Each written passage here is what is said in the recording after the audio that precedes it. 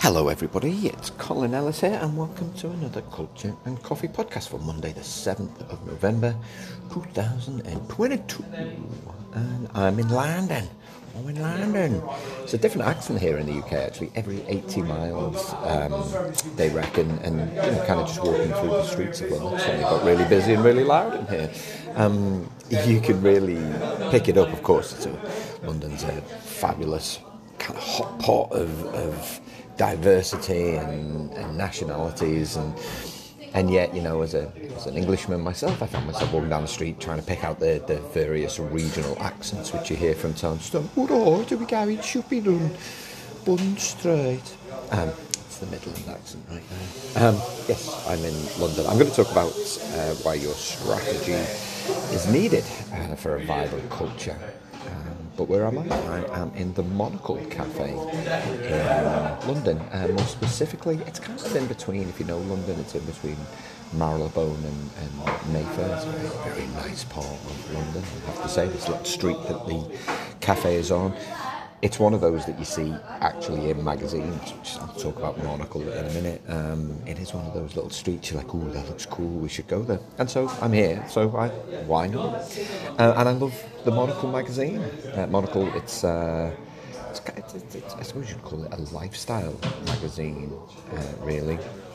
They also have podcasts and a website, and I suppose it's a media brand in itself. There's a shop next door actually which I go to, but what I love about the magazine, Monocle magazine, this episode of Culture and Coffee is brought to you by Monocle magazine, the lifestyle choice for busy professionals. It's what I love about it. It's just full of good news stories. It's full of good news. Even during the pandemic, I used to love it, kind of dropping into the mailbox, because at a time of difficulty, there was just lots of good news stories about little people doing things around the world, lots of entrepreneurs and brands, and it really elevates the good in workplace culture. So it has, like a number of different features on companies and the things that they do around their office space, but I love the fact that it's good news stories, to be perfectly honest with you. For those of you who follow me on LinkedIn, I've been doing some culture briefing videos while I've been travelling, and I've been looking for good news culture stories in the media, and I have to say there are very few good news stories. So it's great, that's why I love the Monocle magazine. They have their own cafe here in London, and they have their own blend of coffees from 4 different countries. I'm just going to taste it here right now. That is absolutely delicious. I suppose it tastes good. It's almost like rose and a little bit of dark chocolate. Anyway, that's absolutely delicious. So it's their own blend of coffee. So yes, here we are in London, 7th of November. It was bonfire night over the weekend. Now, if you're not British, the concept of bonfire night might be a bit alien to you. Now, I can't remember exactly. I remember being taught it in school, or maybe it was mum and dad, I can't remember. So, in 1605, I remember the date, 5th of November 1605, a guy called Guy Fawkes was arrested whilst guarding a load of gunpowder that was meant to blow up, I think it was the House of Lords, either the House of Lords or the House of Parliament, one of those two, with the sole intention of killing the king. It was King James I, I think, don't quote me on that, who was was he Catholic? He was Catholic, and I think the people looking to blow him up were Protestant, or it might be the other way around. I think King James was Catholic. Anyway, and so every year they celebrate the fact that he failed. And so I love the fact that every year in England we celebrate the failure of a group of people who failed to kill the king. He failed, yes.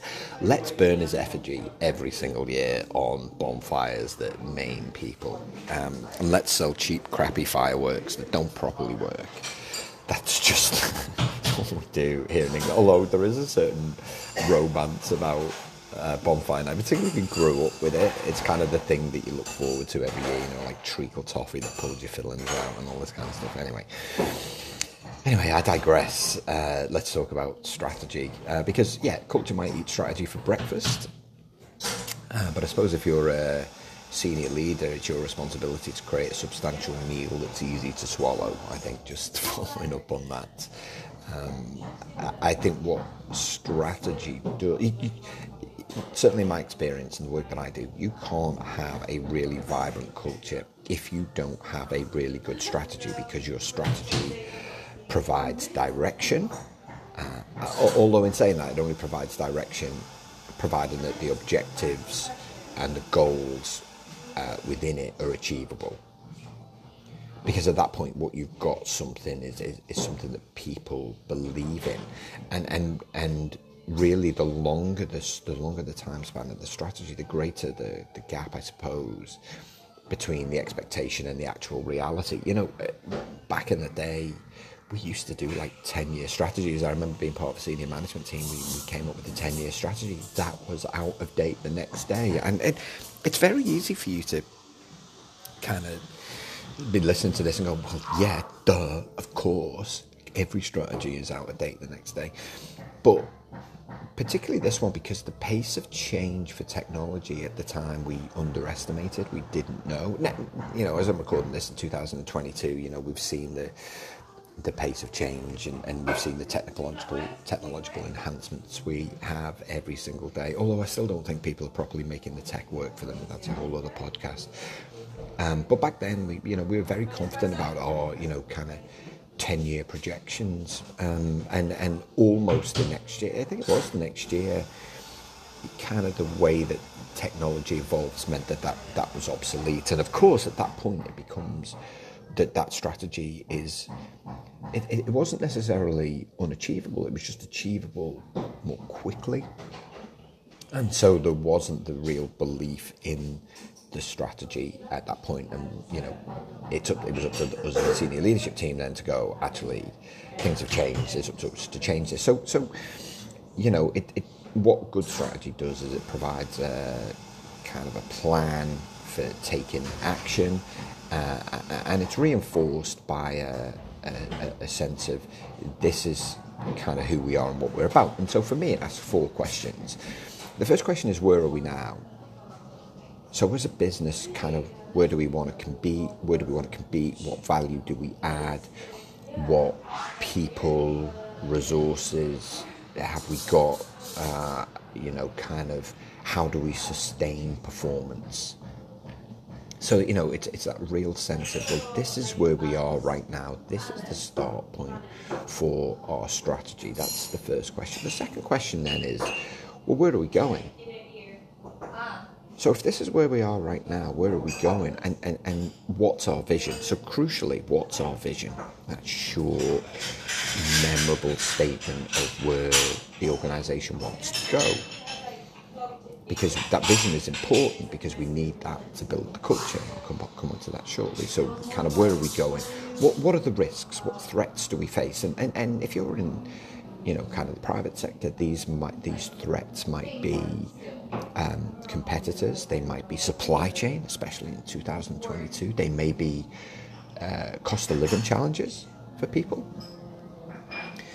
What threats do we have? What opportunities do we have? So, kind of, when we look kind of outside of what we do right now, or even with inside what we do right now, where can we grow the business? How can we continue to sustain value for our customers?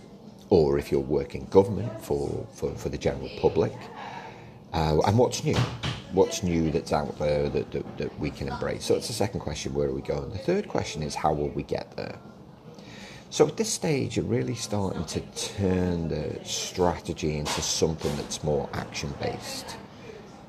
Okay, so kind of, what initiatives do we need to undertake? What people and capabilities do we need? What resources or assets do we need to build? How much is everything going to cost? And then the last bit is, how will we know when we're there? So kind of, what are the goals that we have? How are we going to measure that we've got there? How will we monitor and change the plan accordingly? So, governance has a big role in this particular piece. Governance is all about making decisions along the way. How are we going to learn from the mistakes or the failures of the past? And then, some basic stuff in, how are we going to report, how we're going to do. And so good strategy answers all of those questions. It doesn't necessarily have to be a 500-page PowerPoint deck, right? It just answers all of those questions. But it's crucially important to have a strategy. For me, kind of if you don't have a strategy, it's very difficult to create any kind of culture to deliver the strategy. And this is what Peter Drucker meant when he said culture eats strategy for breakfast, right?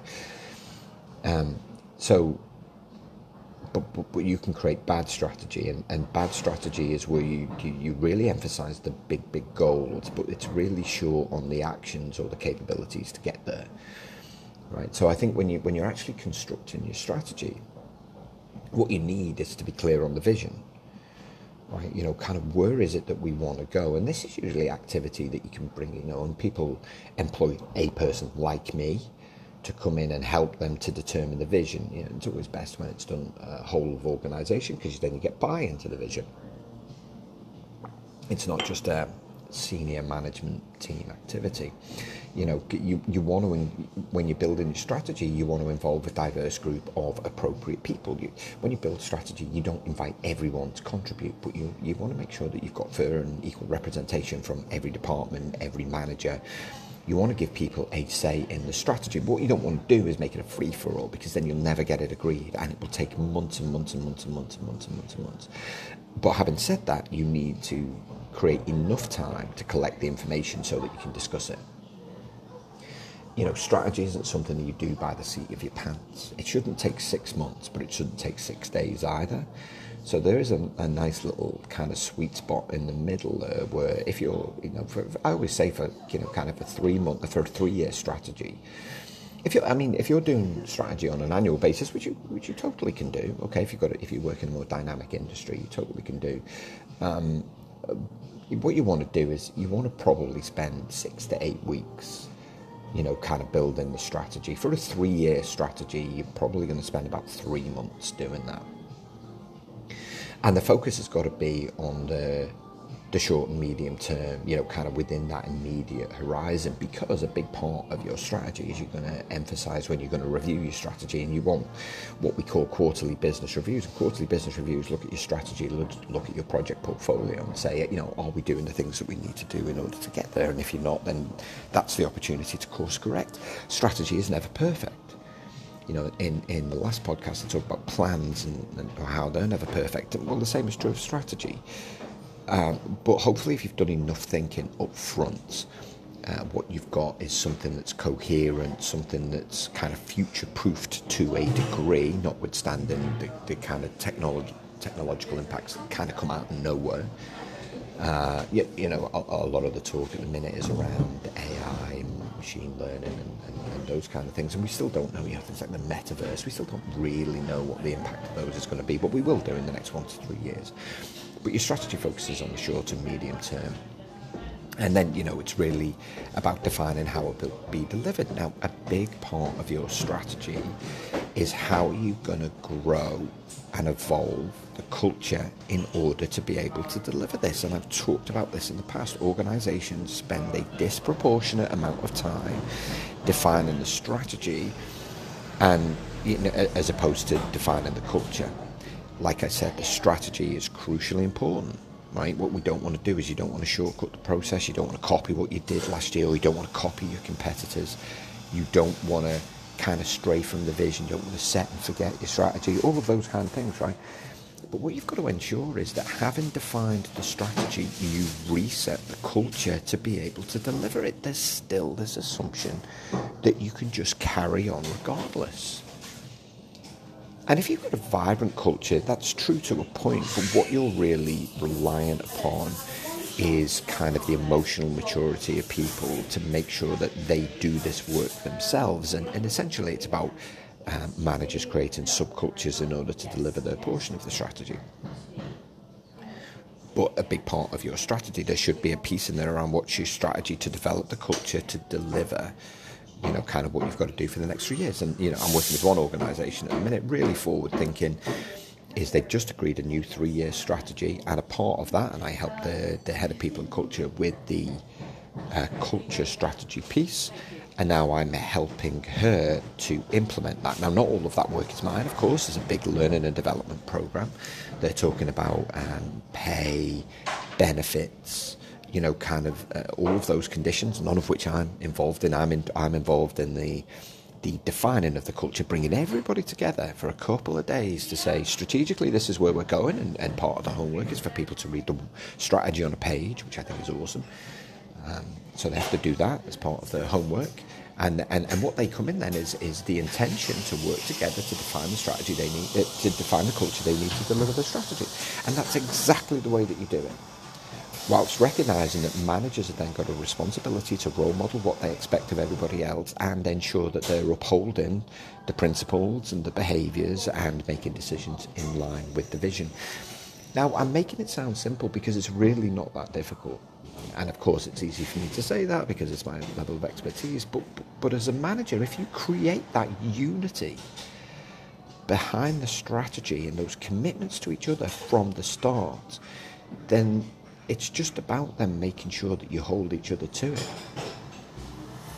Okay, and at that point, what you've got is you've got a cohesive agreement about what you need to do to work together to deliver the strategy. All right, so the strategy is important because you can't, as you can see, hopefully you can see, you can't build a culture without knowing all of those things. And yet without the culture, it's not possible to deliver any of it. So my call to action often to senior leaders is make sure you develop a really good strategy. Make sure that you set your intention in the right way. Make sure your vision is achievable because then it's believable. Make sure you've got a regular cycle for checking in on the strategy and making sure it's still doable. But please, please, please, please, please don't just assume that the culture will evolve naturally to meet the challenges or the questions that the strategy poses. It won't.